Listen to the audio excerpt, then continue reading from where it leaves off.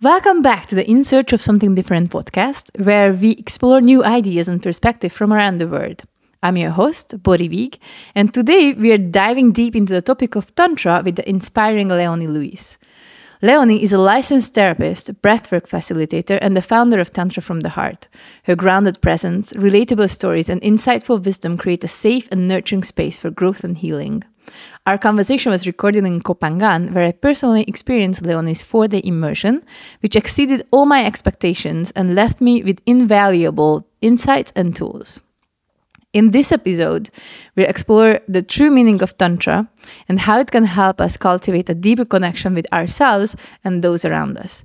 We'll also dive into important topics such as handling rejection, setting boundaries, and understanding the dynamics of feminine and masculine energies to enhance our personal growth and relationships. Whether you're familiar with Tantra or new to the concept, this conversation with Leonie Louise is sure to leave you with a deeper understanding and appreciation for this powerful practice. So sit back, take a deep breath, and join us on this enlightening journey of self-discovery and transformation with the wonderful Leonie.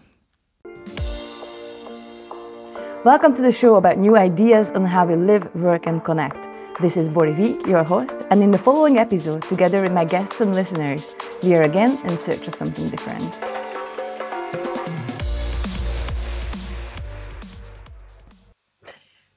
The reason why I'm really looking for this conversation, there's various topics, but I want to start it somewhere. So I met Tantra because of you, and I came to this island seeing all these people smiling and all this, like there's this weird smile on their faces, and I was just so skeptic about this, like why are they so smiling, like they must be faking it.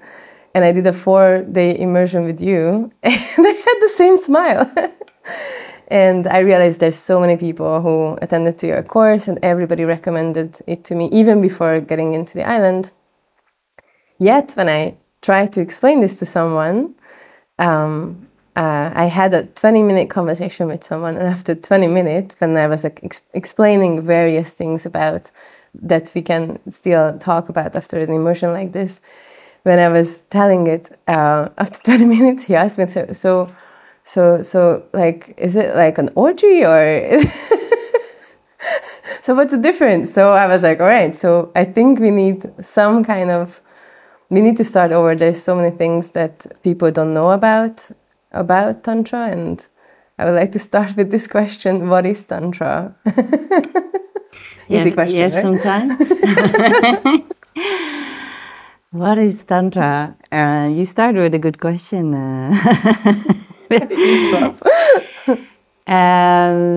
I also still find it difficult to explain what it is, and I'm still on the journey of understanding what is Tantra, especially feeling what it is. So not from my rational mind, but from my being. But one way, if I go to the practical, one explanation I really like, it's about weaving together love and presence, or love and awareness. So this is, in the essence, Tantra. So it's a form of meditation in a way, or? Yeah, you want to combine meditation with love. Yeah, so many things can be Tantra if they're woven together, these two elements. Oh, wow. Okay, so that's why it was so difficult to explain, because there are so many, and then we play with this for 4 days. But then another thing that I felt when I was coming out, that people were really shiny, and then I just want to get to that point, like how is it possible that people get like so shiny after immersion? But let's just go back a little bit to the beginning. So can you tell a little bit about your story? How did you start it? Like where were you coming from? How did you end up on Kopangan? How did you end up in Tantra? And then I'll come back to the question also, what is Tantra? Yeah, this is just a little part of it. Yeah. How did I end up in Kopangan? I came here 10 years ago, I think, for a holiday. And I studied psychology, clinical psychology. Okay. So before I ended up in Kopangan, I was giving therapy, and always combining some breath work, a little bit of meditation, yoga with therapy. Okay. So I was always looking for combinations to work on different levels with people, and especially people who had like mental challenges. And then I went to Kopangan, and there I started to get encountered with breathwork first. And I saw like, wow, what an amazing tool, especially rebirthing breathwork, so connected breathwork. I was amazed by how quickly you can go to the subconscious and really rewire certain ideas, limited beliefs you have about yourself, about life, and also release some stuck emotions. So is it only with the element of breath, with the help of breath? When you talk about breath work. Yeah, that's the breath work. You work with the connected breath, so in rebirthing. So you're skipping the pause between the inhale and the exhale, and the exhale and the inhale, and you're creating one continuous flow of breath.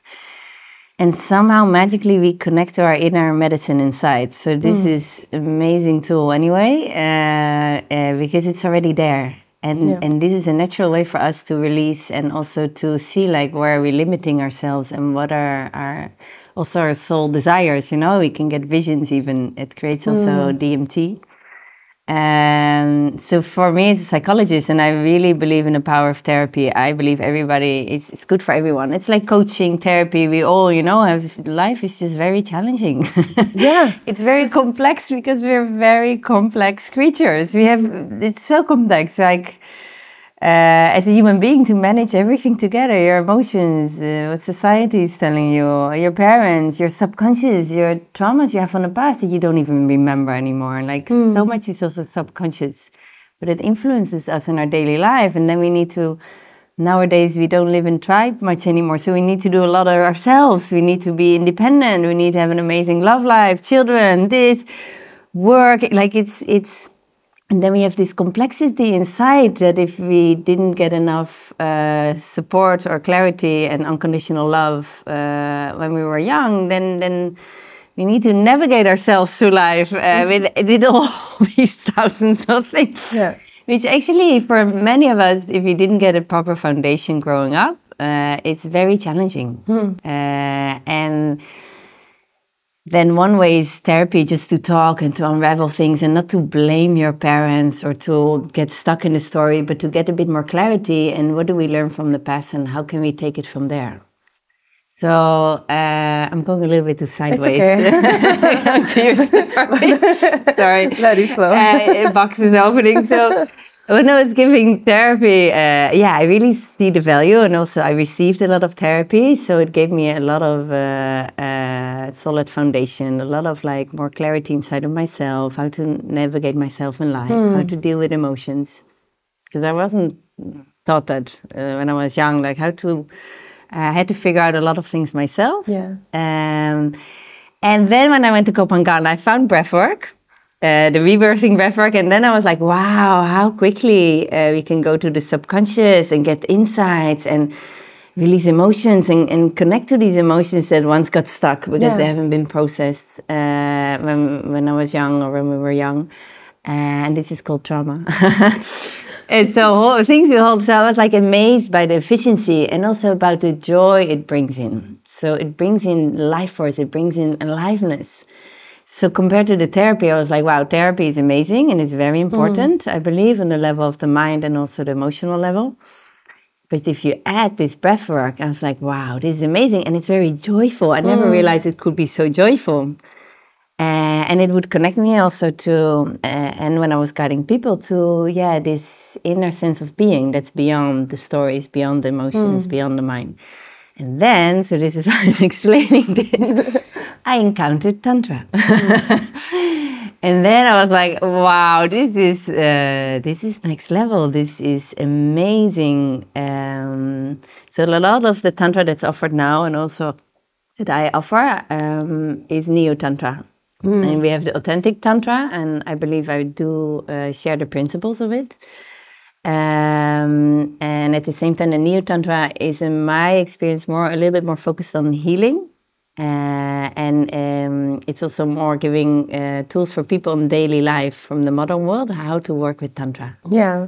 Yeah. This is where I want to just go back a little bit for that 20-minute conversation that I had, because I feel that we do need to say this out loud, that many people think that it's a sexual practice, and it's like a fully sexual practice, Tantra. And when I encountered Tantra, I saw that it's so much more. And then we will talk about the sexual energy during, but it's not. It cannot be described as only sexuality.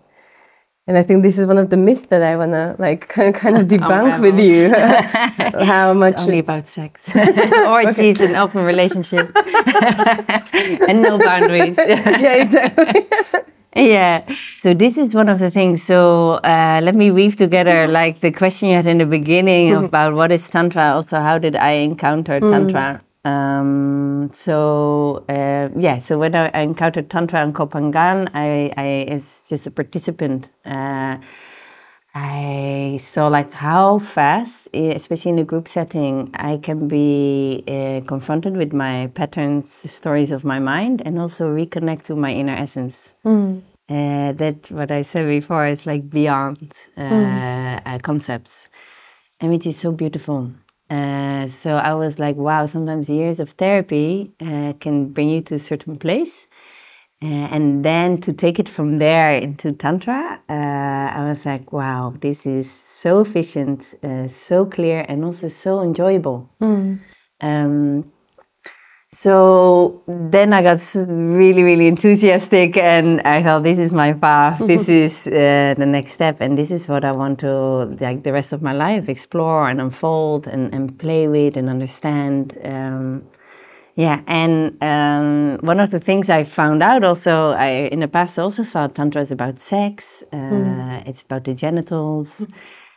And where the confusion comes from is that in Tantra we embrace everything. So it's a spiritual practice actually, Tantra. And that means that we want to become present and also realize we're connected to everything.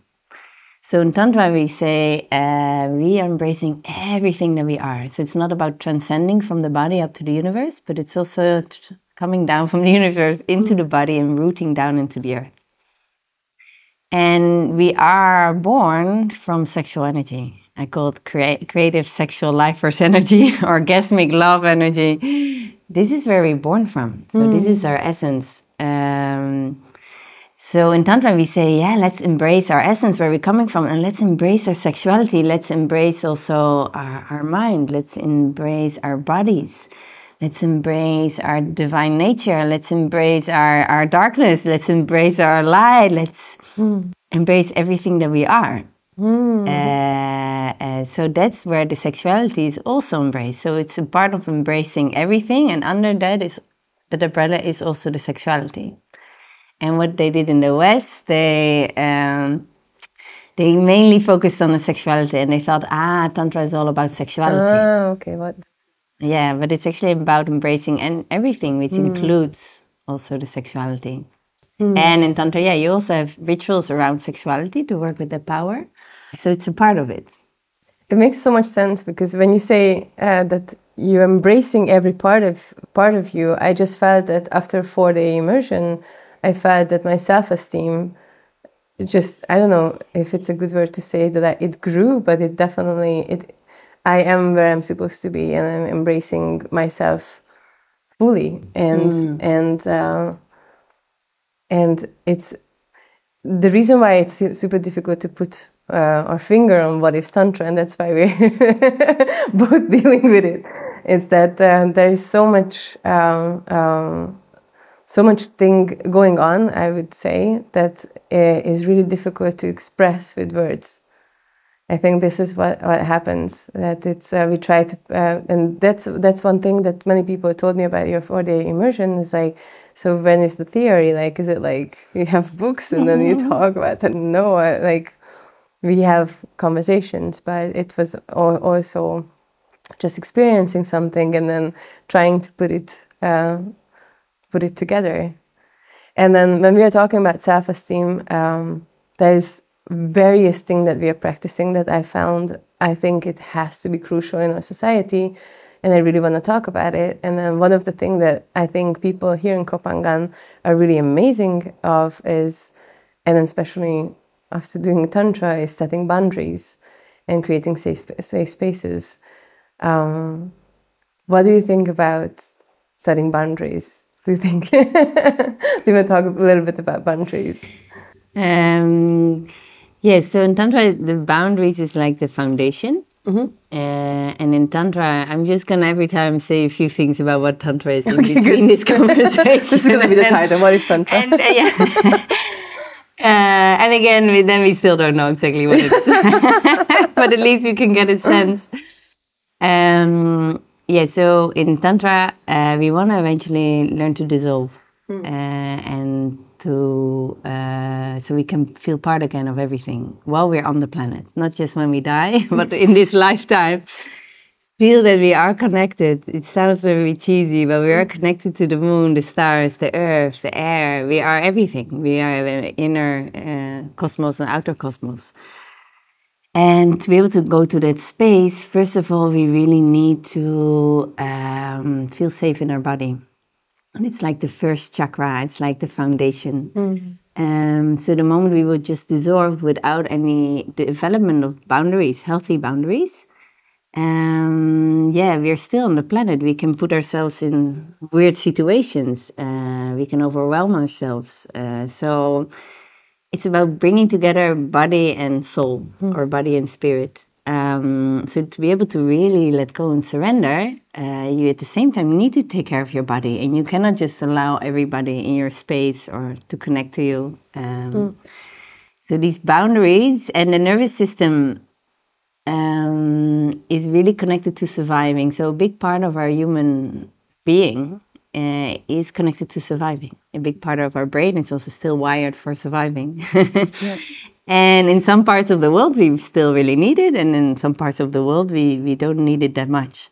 But it's still really active. So also to work with this nervous system that's over, I don't know how many years of the development of the human being has been wired to create safety, be in safe space, enough food, enough water, have a tribe around you. It's still really thinking that you know, it's still for a part really active. It didn't fully adapt to how many people nowadays live. The physical body is much more safe. So in Tantra, to go to this space of surrender, to this space of feeling connected to everything, we also need to take care of this nervous system, of our surviving mechanism. Because when the surviving mechanism doesn't feel fully safe, it's very difficult to open the heart, because there's no time to open the heart. It's you need to bring yourself first in a space of safety, and the heart and the creativity and the sexual energy can flow when the body feels safe. If the body doesn't feel safe, the energy will get stuck, and we will go back more to the rational mind and concepts and analyzing everything. So this is more general outline why, in general, in Tantra it's important to set boundaries, because when you especially work in a group, the normal rules of interacting that society put on us, we a little bit move to the side to explore, hey, is there different ways of interacting, of communicating, of connecting? So this can create confusion. So we also come from different culture, different backgrounds. So it's very important to express the boundaries, because we're actually creating a new way of interacting. Because in daily life, for example, you wouldn't just come to someone and say, can I give you a hug? Yeah. Can I hold your hand? Can we breathe together? And this is one of the things in my retreats, at least, we do. And sometimes there can be also misunderstanding in there. So this is also one of the things, because there's confusion, because we go away from the normal way that's actually more being put on us by parents, society. We find a different way of connecting. And we can get into confusion, so it's very important to practice as a group also expressing boundary, listening to boundary, tuning into each other.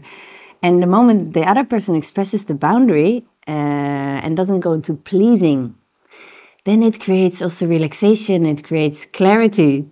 And from this clarity, we can relax and we can start playing and connecting and exploring. But the moment you're working with someone and the person is not expressing the boundary and you need to guess, you stay connected to the mind. So So this is another thing. Yeah, this is exactly what we were actually talking just before you came here. That I had actually difficulties before Tantra, and when we say that I even told you once that for me it's a 3-year therapy, only going for a 4-day immersion, because I was trying to understand how to express my boundaries before, and then we talked a lot with my therapist about this, on how to, like, it's important that you keep your boundaries, and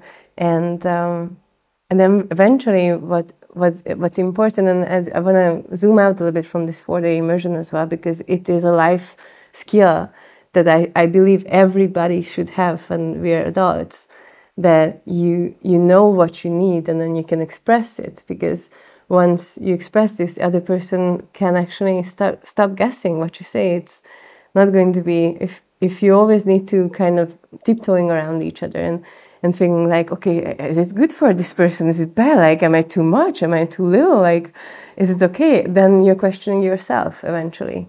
And that, I felt, decreased my self-worth, because it put me into question myself all the time. So then I eventually get to the point that I'm not good enough, because I was in question about myself.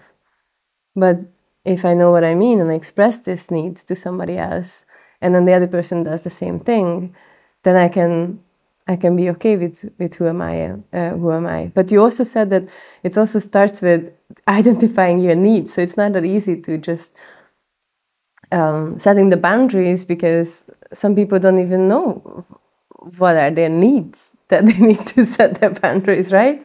Yeah. So if you didn't, when you grew up, if you was not enough space to practice it, and for part of the people that later in life, it's very difficult to really tune in. Actually, what is my boundary? What is my desire?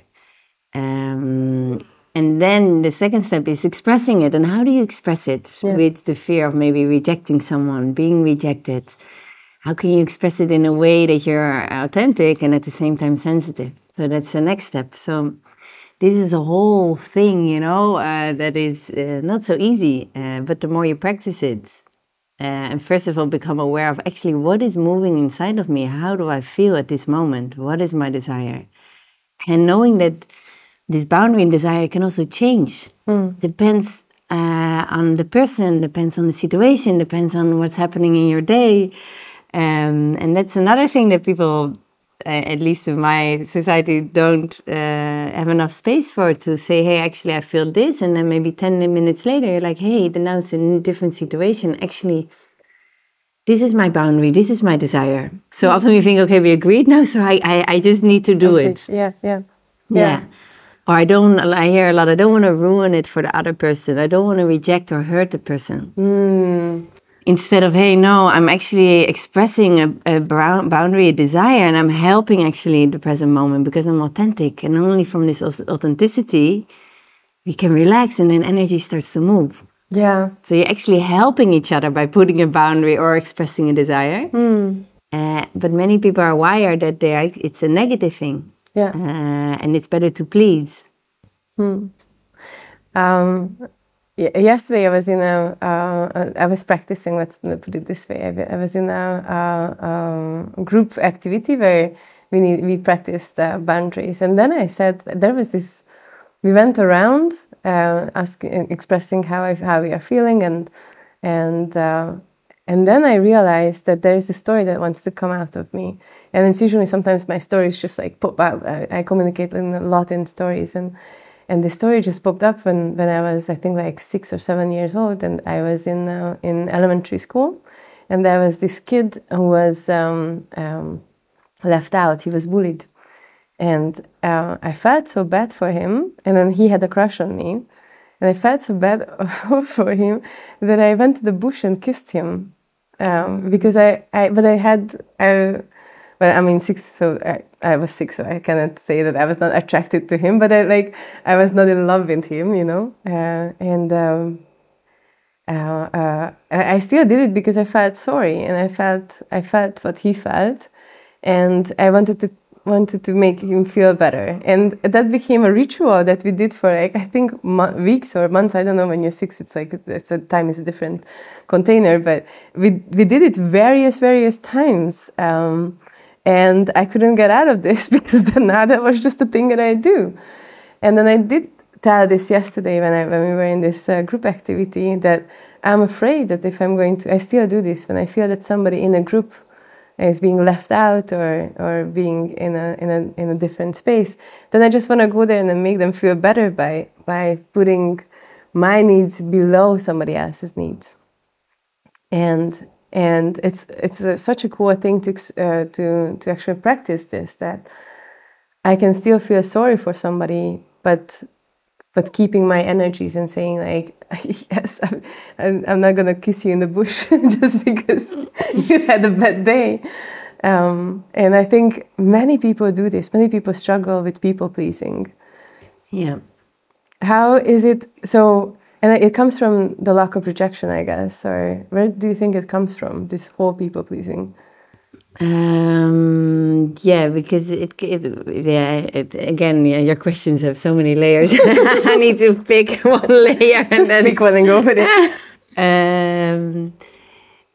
Yeah, so the people pleasing one is the society we grow up in. That you're like, it's better, for example, already like, give your auntie or your uncle a kiss. Don't be so.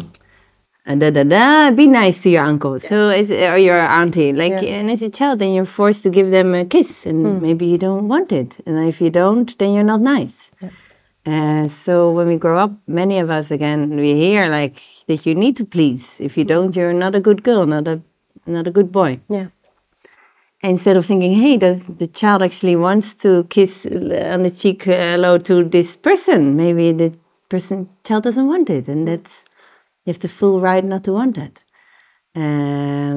So this is also something that happens, that we grow up with. You need to please, otherwise, in essence, you're not a good boy or girl. Yeah. Instead of, I would like you to do that, but if you don't want it, it's okay, and you're still okay. Yeah. So this is where a lot of things go wrong, because children make the interpretation that they're not good as a being, and not that their behavior is criticized. We cannot differentiate yet when we're children. We think it's just fully us. So words come in very strongly. So this one part, and the other part is that we also have experience with being rejected or being excluded, many of us. So we are really, if we see someone else being excluded or rejected, we identify fully with it, and we're like, when it happened to me, it's just so horrible, so I don't want this to happen to the other, so I'll do everything to prevent it. So it's also a projection of our own unresolved issues. When we go too much into trying to save the person or trying to put our needs to the side to help the person, then usually we come from a projection. We can still really help the person and support, but we cannot take over the responsibility. Yeah. And then we come from an unconscious story of the past. And it's usually also our own fear of getting rejected. So this is very connected to that many people are like, I don't want to give that feeling to the other, so I will do everything to prevent it. And then we don't see like, hey, but the other one is getting a very valuable life lesson.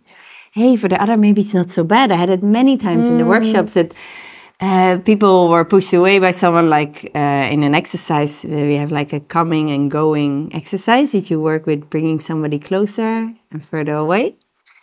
And one is guiding, the other one is following, and you just feel like where is the boundary? It's more like we call the energetic boundary, so it's without touch.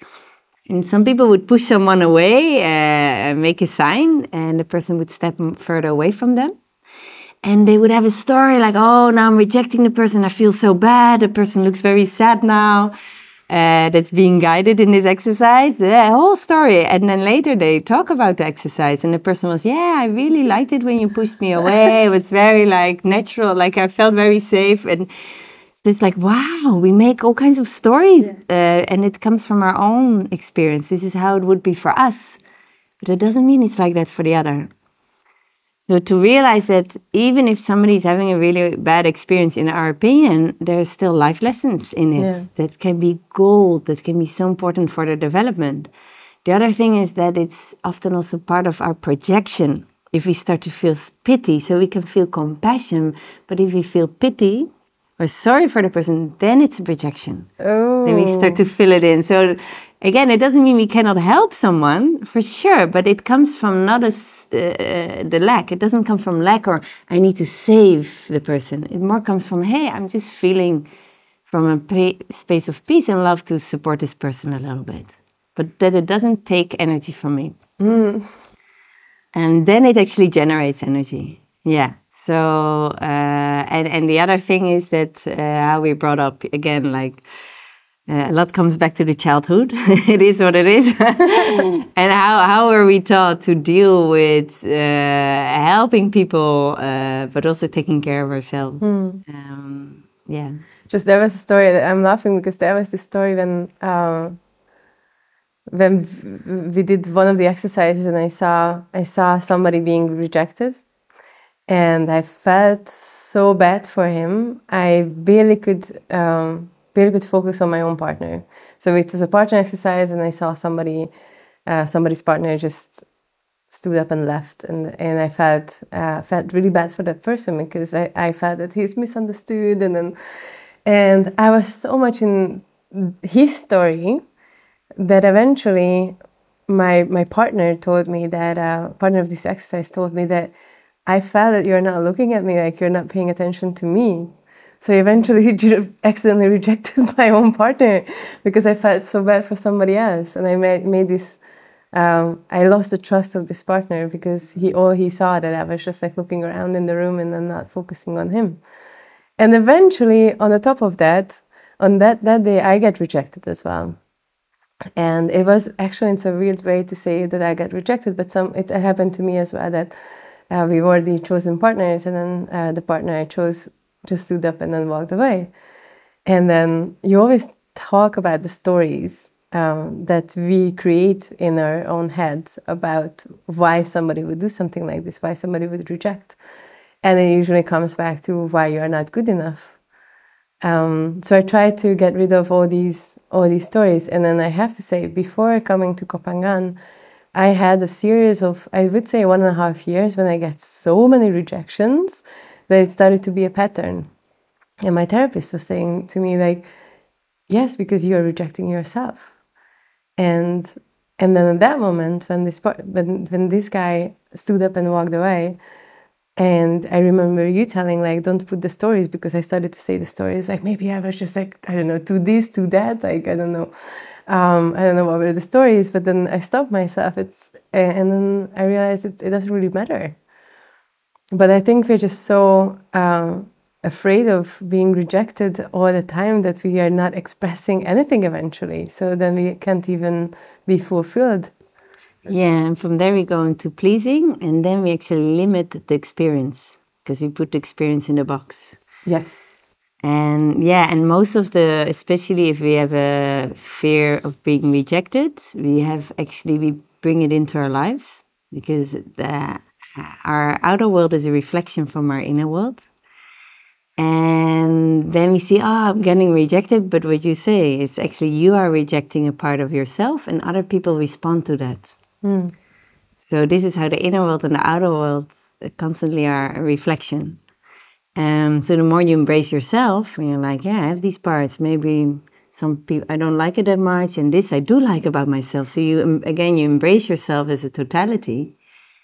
And then the outer experience is really different. And then you can also see that somebody's not rejecting you. Because the rejection is actually the story upon something. The reality is that maybe the person, is just not into this part. Maybe the person is having a process that they need space. Yeah. Maybe they actually really like you, but they're getting a little bit nervous, sort of like, I need to step out, I don't know how to deal with this. So there's many options, but we pick out one thing and we are like, oh, the person doesn't want us or connect to us. I am rejected. I am not worthy enough. There's something even wrong with my whole being and my whole essence. Yeah. So it becomes very black and white, very limited. And in Tantra, we learn like, hey, somebody's actually expressing their boundary. Somebody is taking care of themselves. Oh, this person is teaching me how to deal with this story of rejection and the feeling that's there, so I can really expand even more. Wow. So it becomes a whole different experience. And after a while, you can even enjoy rejection. And I can tell a little story about that, Okay. a personal one. It really opened me up. So many, I think 6-7 years ago, when I was already in Kopangan, I had this neighbor, and this neighbor, it was really nice, but I was like, I need to stay away from this guy because he's not the type of guy I want to be with anymore. I want somebody more connected to the heart, more loyal, that I can trust more. Because for a few years, I had men in my life that I felt, they're not really there. They're not committed. I really want to break this pattern. But then he was my neighbor, and every time he came with some tea, some chocolate, I had some spiders in the house, so he would take the spiders out and save me. That's a move. And then slowly I did find some kind of attraction. He was very intelligent, charming. And then eventually we had a sexual connection, and I already felt like, no, I don't want to go on this path anymore. And then we started for like 2 weeks. We were hanging out and connected. We saw each other all the time. And then I went to some workshop, and he also went to the workshop. And there he was sitting next to someone else. And I was like, I don't know what our connection is. And we didn't have any clear agreement about this also. And then that evening, I heard really loud sounds of banging and like wild lovemaking. And it was in the middle of the night, and my whole house was moving, like shaking. And I was like, "Oh, what's happening here?" And I woke up, and first thing what came up, I was angry. I was like, "How can he do this to me? At least communicate, or be at least quiet and tell me the next day, or." This is not respect. We were together for 2 weeks, like intensely. It was not that we laughed together. We had a deeper connection. Like, how can he do? I'm gonna run to him now and tell him that he's. And then suddenly I clicked, and I was like, I felt no, I'm not worthy enough. This woman is more beautiful, more tantric, whatever. This is just always happening to me because I'm not like this or not like that. So I went to really from anger to low self-esteem. And then suddenly again, click. And I heard a voice in the background, Leonie, it's now or never. Or you're moving through it, or it will happen again and again until you're learning the lesson. And I was like, oh, yeah, I don't want, okay. So my bungalow was shaking and everything was moving. And I hear like, sound next door. I stood up. I raised my arms to the sky. I really opened it and I said, okay, give it to me. So I heard this sound and this movement that would actually really trigger all my insecurities. And I opened up, and especially the part of the solar plexus for me. So that's the middle part of the back, the part above the navel, below the chest. It's really this inner authority, feeling healthy self-esteem. It's really related to that part of the body, and I felt it burning, and then my whole body started to shake, and all the low self-esteem feelings under it just started to shake out of my body. And I was just having my hands up to the sky, like really inviting the trigger in, the sound and the movement, and feeling it fully, allowing the experience fully to move through me. And then it took like 5-10 minutes of very intense also shaking and releasing layers, not from my mind, but it would just happen. And then I had to laugh. I was laughing so hard. And I was like, why am I laughing? And then later the next day I went to this workshop. It was like a 3-day workshop, but I saw him again, and he was a little bit sneaky and a little bit. And so I did eventually approach him and told him like, hey, I don't like it. You didn't come to me and you don't speak to me or say something about what happens. We do have some kind of connection. So I was very clear on my boundary. And I said, I really don't appreciate it. And at the same time, thank you so much. Thank you. I feel great. I feel amazing. It is just a very valuable experience for me. And I still appreciate you as a human being. And that was for me such an amazing moment in my life that the stories first were there. I dropped the stories. I went from anger to a story to a rejection story to just going to the feeling and the sensation that was connected actually to my past as a child. And I fully allowed it, and I was like, give it to me, instead of no, pushing it away. And this created a huge transformation. It was really this full surrender, and I didn't understand it with my mind. And then I realized, like, wow, this is actually a gift, even though it was very painful at this moment. It was really like, wow. It really showed me a deep, deep insight. Okay, triggers show actually parts of you that still need healing. And the moment we get stuck into the story, we don't go to the deeper layer of the unprocessed emotions that's under it. And this was very clear for me. And it actually brought so much laughter. And after that, I wasn't attracted to men like this anymore. Wow. The attraction was gone. And before I would still understand it's not healthy men like this, but still I am attracted. Yeah. I found it unattractive. Wow. So it was like, so a lot of these principles, and especially seeing the story of rejection, the rejection is a story. There's so much under it, and the moment we can access this, we can actually work with it, and we can open up so much life force energy. So these are the principles I use in my work and in the immersion, that instead of going to the first layer, I don't want to be rejected. No, we all get rejected. We all, or at least, again, the rejection is a story, but we all have experience of this. It's part of human condition, part of life. Some people like you, some people don't. Sometimes you send out a not nice vibration. Sometimes everybody wants to connect to you. It's just part of life. We cannot prevent not getting rejection. And then the second part is to learn to actually see it as, give it to me, and see it as, it's a gift, so we can heal certain parts, so we can really tap into this self-acceptance. And self-acceptance doesn't mean that we just think we're great and we're amazing. No, self-acceptance means like, okay, I'm just not so good in this. For myself, I call it, I have a little idiot inside. I love the word idiot. Many people say it's the wrong word. I said, no, I love it. I think it's so cute. I have a little idiot. I'm sometimes very clumsy and very this. And I like it about myself, so to embrace the dark, the light, everything, the things we're good at, we're not so good at, the things we still need to develop. And the moment we're able to see that we're also changing all the time, and we can embrace all these parts of us, that is where actually self-esteem comes from. But many people think it's from just feeling amazing and being amazing. Yeah, so What a story. Yeah, what a story. Yeah, so this is another part of the rejection, is that to see it as a story. And there's one other part connected to it. Wow, your questions have so many layers. Is that from a tribal point of view, in the past, if you were being thrown out of the tribe, that means you're alone. That means you would die in the past, because you couldn't survive without protection of the tribe, without the resources of the tribe, and you need to mate, you need to create offspring. Tribe is essential, so being out is death. And this is how the DNA is still wired, really strong, and it's something we're born with. It's so wired, and you need to be part of the tribe. If you're rejected, you die. This is a very strong pattern. And this is something we need to learn to work with, and to see, no, we're not dying. And of course, it's nice to be part of a tribe, and we do need each other, but not anymore from this space of, I'm gonna die of the tribe, and I will just put all my own needs to the side to be able to be part of the tribe. In the past, it was needed, but now it's different.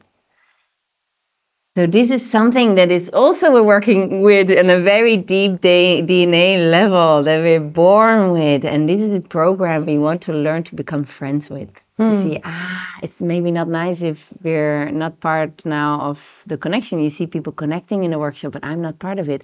I'm still okay. And this is a sentence I use a lot. I don't need to be amazing. No, I'm okay. Yeah. Inside, I'm okay. And at this moment, I'm not connecting, and that's fine. Yeah. And maybe another moment I am or not. There was a story a couple of weeks ago. No, it's just a couple of days ago, actually, that I get out of a relationship. It's a work relationship, because I was not rejected in that relationship, but I felt that the other person is not feeling a hell yeah around me, or as I say, a fuck yeah around me. So I felt that this person, and whenever we talk about working together, it was always like, well, you know, like if you like maybe like this or that. And I think one of the many other amazing things that came out from your immersion was for me to understand that I really don't want to surround myself with people and interaction where they are not comfortable choosing me, when it's not a first choice, when it's not a fuck yeah. So that's something, so that comes with rejection, but I think it's a next level. When, okay, there's one point when somebody is brave enough to reject you, right? That when, but then the second, when they are not brave to tell you that it's not actually good for them anymore. And it was such a liberating moment in my life to say, you know, it's not a problem. But I do want to hang out with people who say fuck yeah for me, you know? Yeah, because when there's a clear no, it opens up a yes to something else. Yeah. Yeah, and we want to learn, and sometimes it's say like be like butterflies a little bit more.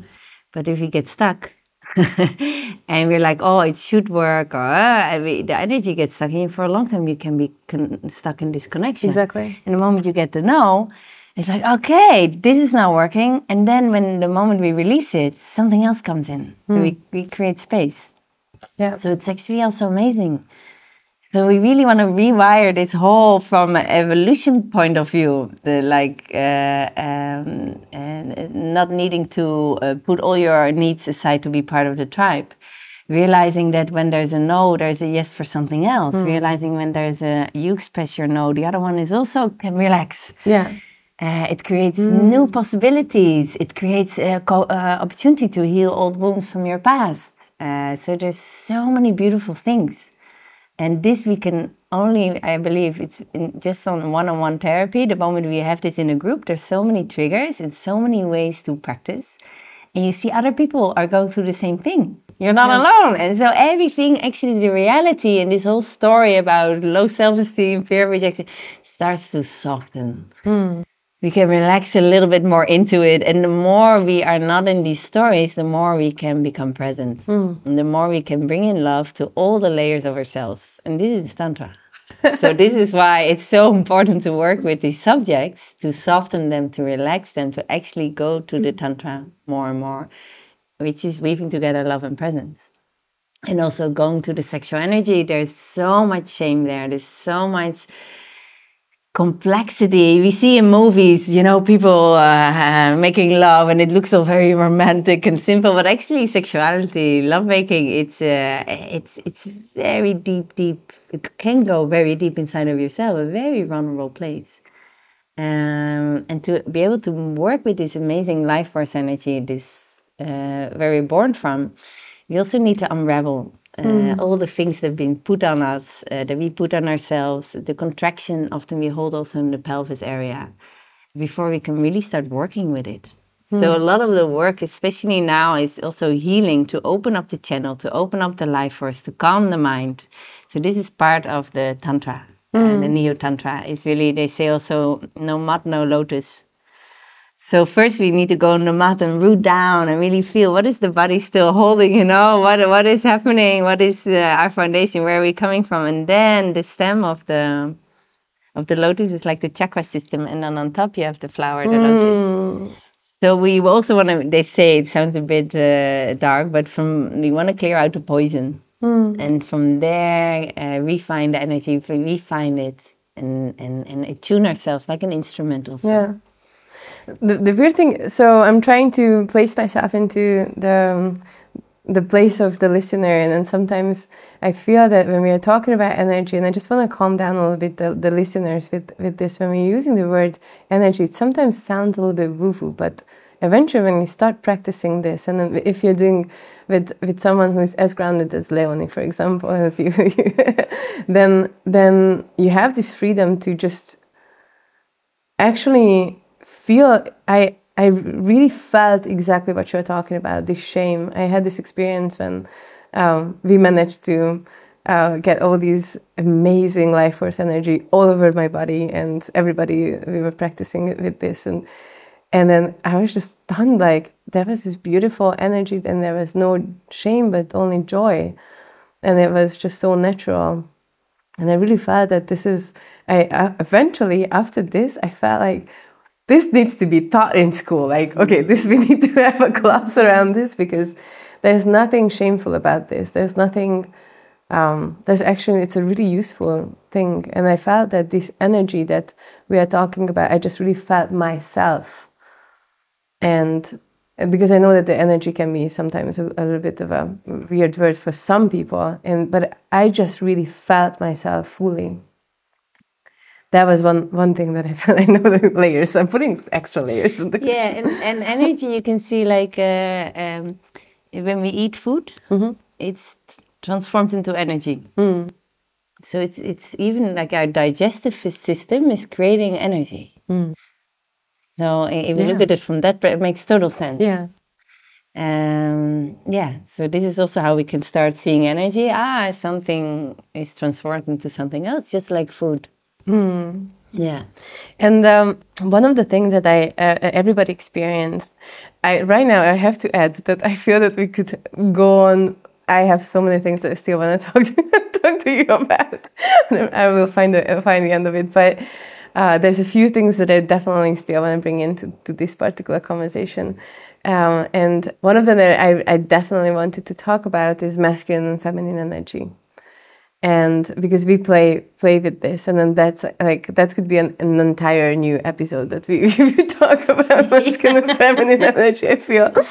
But what I felt when we were practicing is that this masculine and feminine energy is so complicated in 2023, and we have so much additional layers, and then gender and all these things. But eventually, when you practice something, I felt for a long time, because when people told me that I'm always in my masculine, and then I started practicing, and I realized it's not true. People project something on me, but it's not true. I have a beautiful mix of both.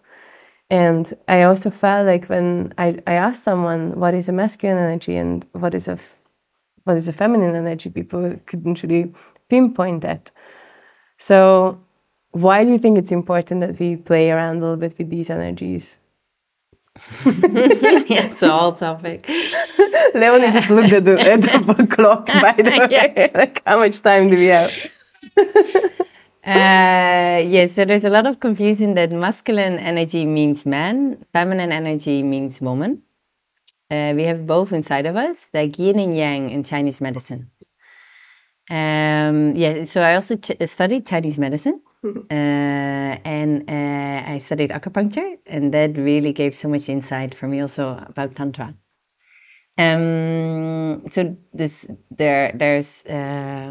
in Tantra we work with this polarity of masculine and feminine. We can also call it yin and yang, but it's just more easy to get a feeling of it when we say masculine and feminine, because in general, men are a bit more connected to the masculine, and in general, women are connected more to the feminine. But we have both inside, but it can also be the other way around. There are also women who have more connection to the masculine essence, and men who are more connected to the feminine essence. But if you look at the female body and the masculine body, that has a certain representation of masculine and feminine. So on a physical level, it's often more correct. But correct, it's not the right word. This is very difficult to explain, because many people still fall into man, woman. No. I know. So what it is in Tantra, we have masculine and feminine energy. So yin and yang, for example. And one is more, you can see there's two magnets, just like on the Earth, there's a North Pole and a South Pole. Okay. So the North Pole is the masculine, the South Pole is the feminine. We also have it inside of our body. This in our perineum, between our genitals and our anus, is the South Pole. On the top of the head, a little bit in the back, is the North Pole. And every cell has a North and South Pole and creates electricity.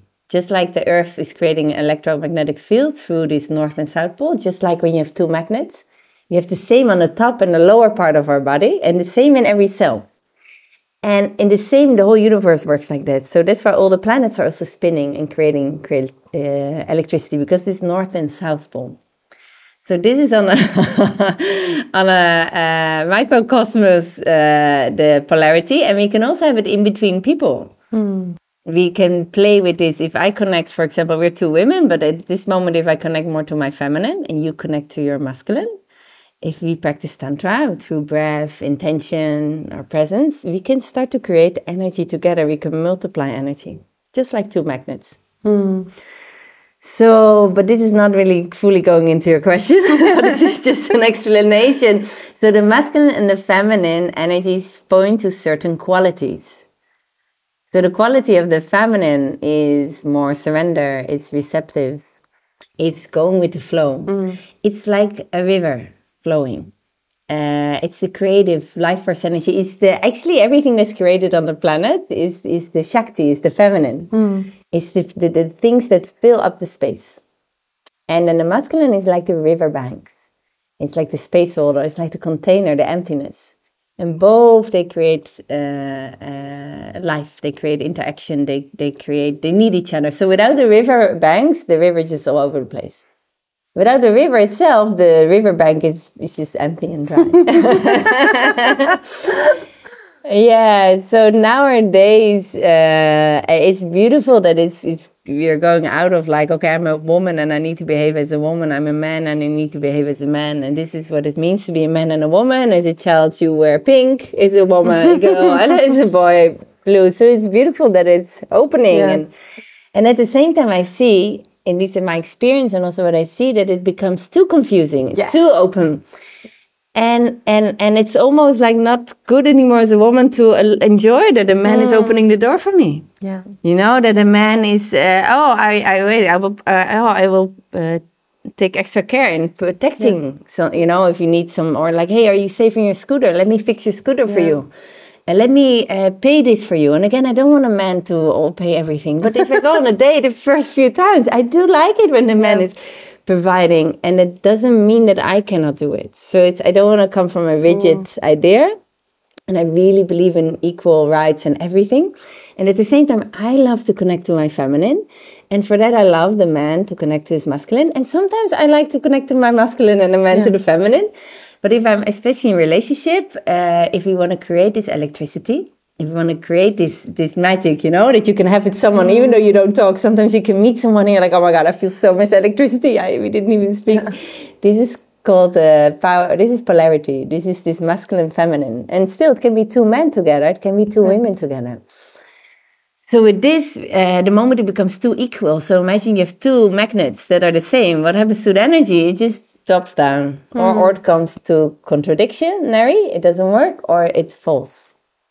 I said so if you both become masculine in a relationship, it's the same energy, or both feminine.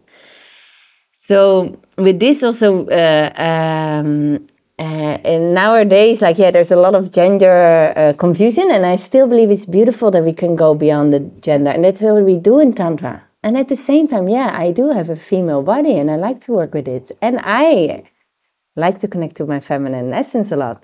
And I have a sister, she's actually much more connected to her masculine energy. And that's her way of living life. And now she's also exploring her feminine more of it.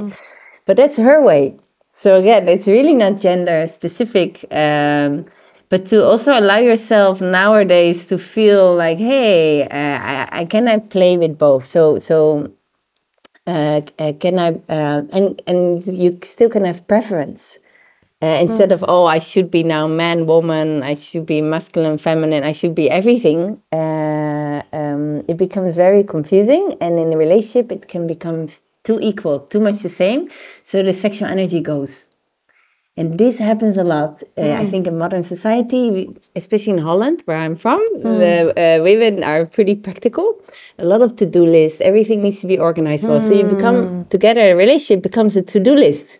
And then you also need to have wild sex and love-making and attraction, but you both become too masculine. Yeah. Or here in Copenhagen, the men in general become too feminine for me, and then they all talk about their problems and they want to be held, and then I'm like, yeah, but wait a moment, I become now like a therapist, I become like a space holder.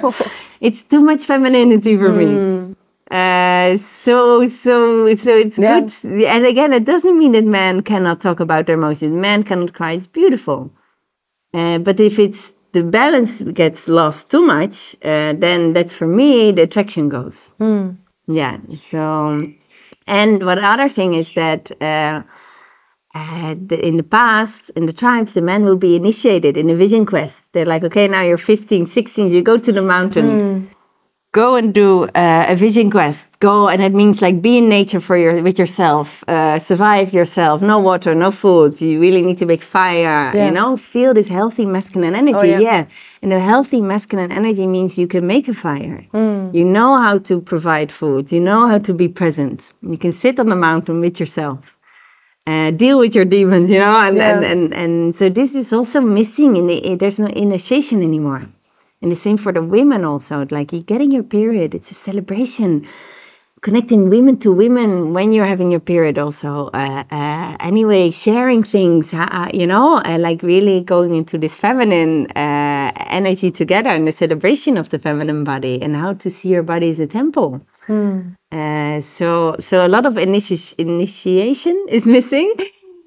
So that also creates confusion. How to be with this feminine body? How to be with this masculine body? How to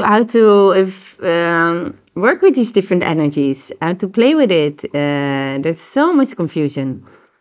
And then also the Me Too whole situation. Yes, I was about to say that. Yeah, not to go too deep into that. Which, and again, it's always different sides. So I'm not choosing a side. It is very important that especially women, started to speak up. Yeah. And it is true that more women have negative experience with being abused, boundary crossed. So it is good that it came. And at the same time, so I agree with that. And at the same time, I see men also have been abused, also sexually abused, emotionally abused, used to go into the army. Yeah. So there's a lot of abuse there that sometimes is really often is being overlooked, that it's only the women. Yeah. Also, men have experience with really boundaries being crossed or being misunderstood, that it's just the culture and the women jump into conclusion.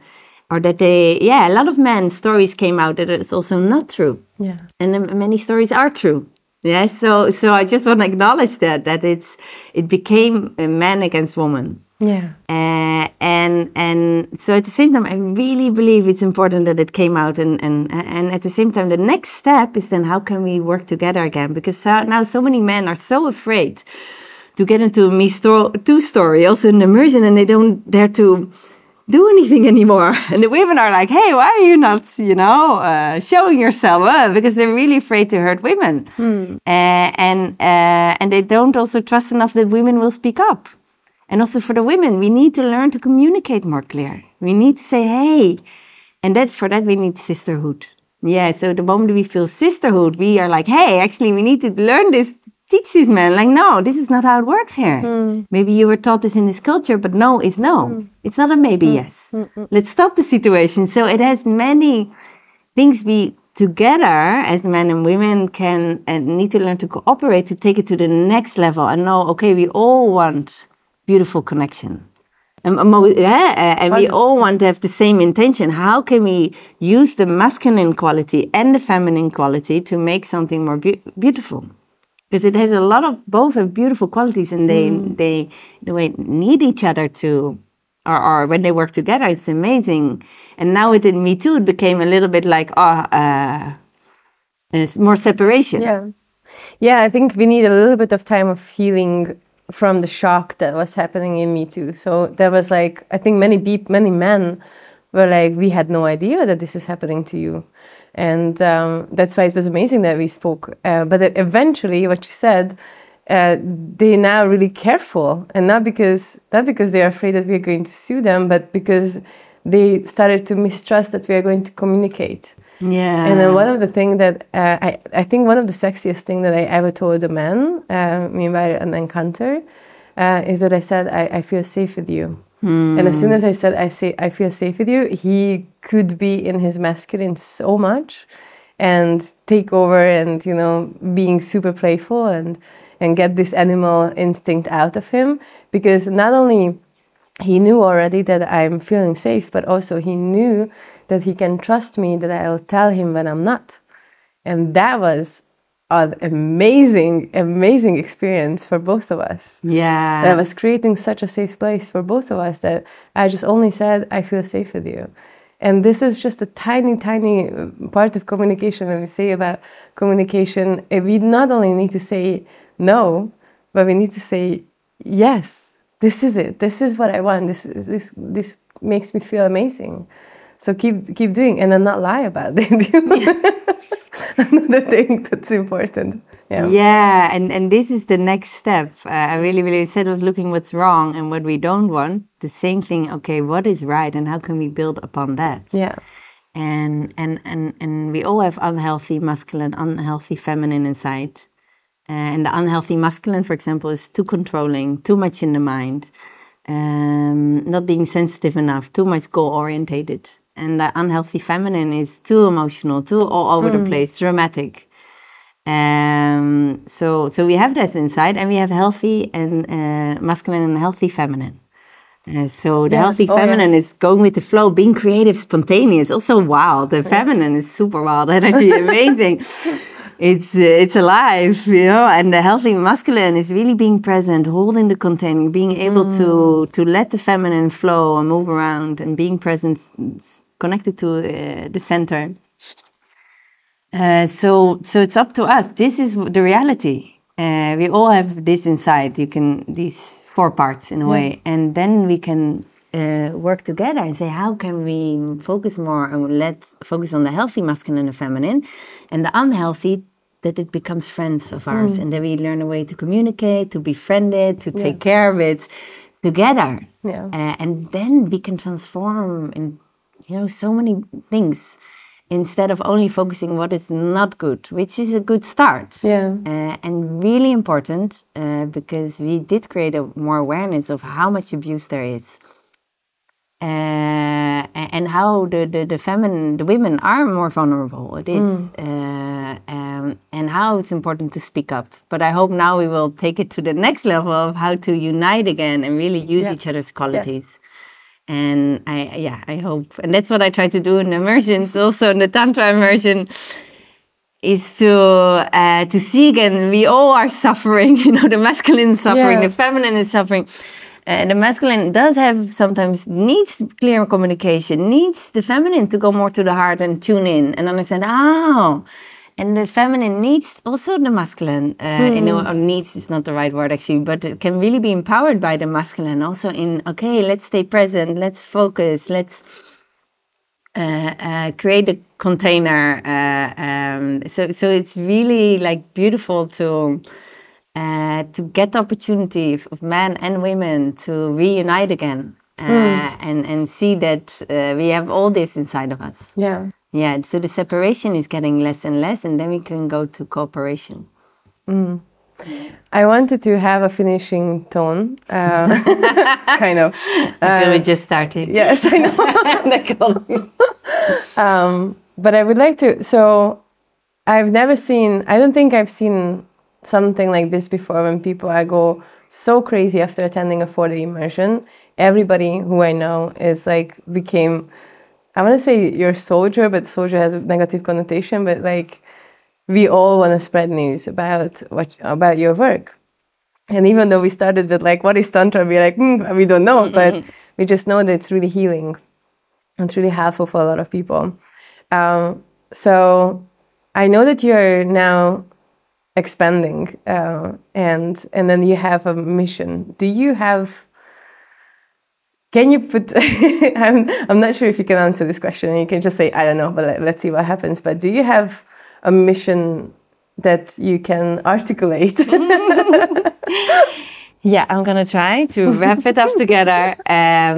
So one of the things I believe that's happening now if we do go to the sexual energy, which is part of Tantra, is that there's so much confusion there, so much abuse, so many people not connected to it in a healthy way. And this sexual energy is connected to our essence. It's the energy we come from. So one of my missions is to help people again to release the shame around their essence, release the stories, and bring it back to its natural state. And the natural state is that we can use this energy to make love and have sex. We can also use this energy to open our hearts, to write a business project. It's a huge source of energy that is there. It's like a cooking pot. But we don't learn in school from our parents' society how to work with this. And then people go into porn, they go into misusing it, they disconnect from it. And this is a very limited way of working with this energy. It's amazing, beautiful energy. In the moment we're able to connect to it, release any traumas or limitations, and learn to regulate it, and you can learn it especially also in Taoist Tantra. There's beautiful practices there. Then we can learn to refine this energy and to play with it. So imagine you have a cooking pot, and there's like some steam coming up, and then suddenly you just throw it out. So you're expressing the sexual energy in a just a sexual way of you're releasing it, or you're just not cooking the pot because you're like, oh, it's not so good to connect to it. But you learn in Tantra, you're cooking it. This energy, and then steam comes, and you're like, yeah, let's use this steam. Oh, beautiful smells are coming. Wow, it's this and this is created from it. So we can use this energy, expand on this energy so much, and connect deeply to nature, connect to life. So this is one of my missions to help people get to go back to its energy. And the moment it's not repressed, it's very beautiful. The moment it's repressed, it can become really dangerous, abusive energy even. And that's what a lot of people have experience of it becomes very horny energy, and you just need to, throw it out there. We want to mature it. We want to learn to play with it, see it as beautiful, divine energy that can be very exciting, very, wild. So this is one of my missions, to rewire, but this has been from generation to generation to generation. Even the shame bone, in Dutch we call it shame bone, the bone in the pelvis, shame bone, shame hair. We're so wired, and they should be ashamed of actually our being, where we're coming from. So this is one of my missions, to help people just to connect to this energy. Even in meditation, you can connect to it. Even just breathing, visualization. It doesn't need to be even an interaction with the other. Yeah. And to bring it back to its natural state. And then we can use it for amazing things. We can use it when we go on a hike. So that it's not just limited to the genitals, to having ejaculation, being in the bedroom, but that there's so many possibilities, infinite. Yeah, so this is one of my missions. It's not an easy one because the brain is so wired. Yeah. And that's why we go back to the beginning of the conversation, also Tantra. Oh, did you have an orgy? And it's actually the opposite. Yes, you can have an orgy also in Tantra. Everything is possible. But the idea is actually the opposite. It's about learning to expand this energy and to understand its power and its beauty, and that it's connected to the universe, the universal flow. So this is the idea. And so many people think it's an orgy or doing this. And that's actually, the Tantra is the opposite. It's so infinite and so beautiful and so big that we want to take it out of the limited mind idea that we have. I think it's going to work. I have such a faith in this. So Leonie, you're going on tour. Yes, I'm going on tour. I don't know when you guys are going to listen to this, but I think the safest if you just go to Tantra from the Heart website, where there's going to be also information about the upcoming immersions. I highly recommend everybody to travel wherever Leonie is and then participate, and also take 3 days out after the immersion because we didn't talk about that part, but it needs some time until you get back to your senses, and yeah, take a holiday and then go to this journey, because I think this was for me one of the most healing 4 days that I ever participated. And then now you can, listeners, now you can have a little bit of a glimpse of what we were talking about and what's happening without actually telling what's happening on an immersion. and I really hope that you're just as excited about this coming to everyday life, because I think it's happening. I think the future, I really feel that the future is going to contain Tantra as a natural practice next to many other things that are now fashionable. And I'm looking forward to see this place. And also, I'm so grateful for this conversation. It was a bliss. I really enjoyed it. And I wish you good luck with everything that you're doing. Thank you. Thank you for inviting me. Yeah. Thank you so much. You are listening to the In Search of Something Different podcast, where we talk about new ways and ideas on how we live, work, and connect. If you like this episode, don't forget to give us a 5-star rating, as it helps in this word. And also, you can say hi on Instagram. You can find the show under In Search of Something-Different. I'll come back to you soon with the next episode, but until that, don't forget to stay curious.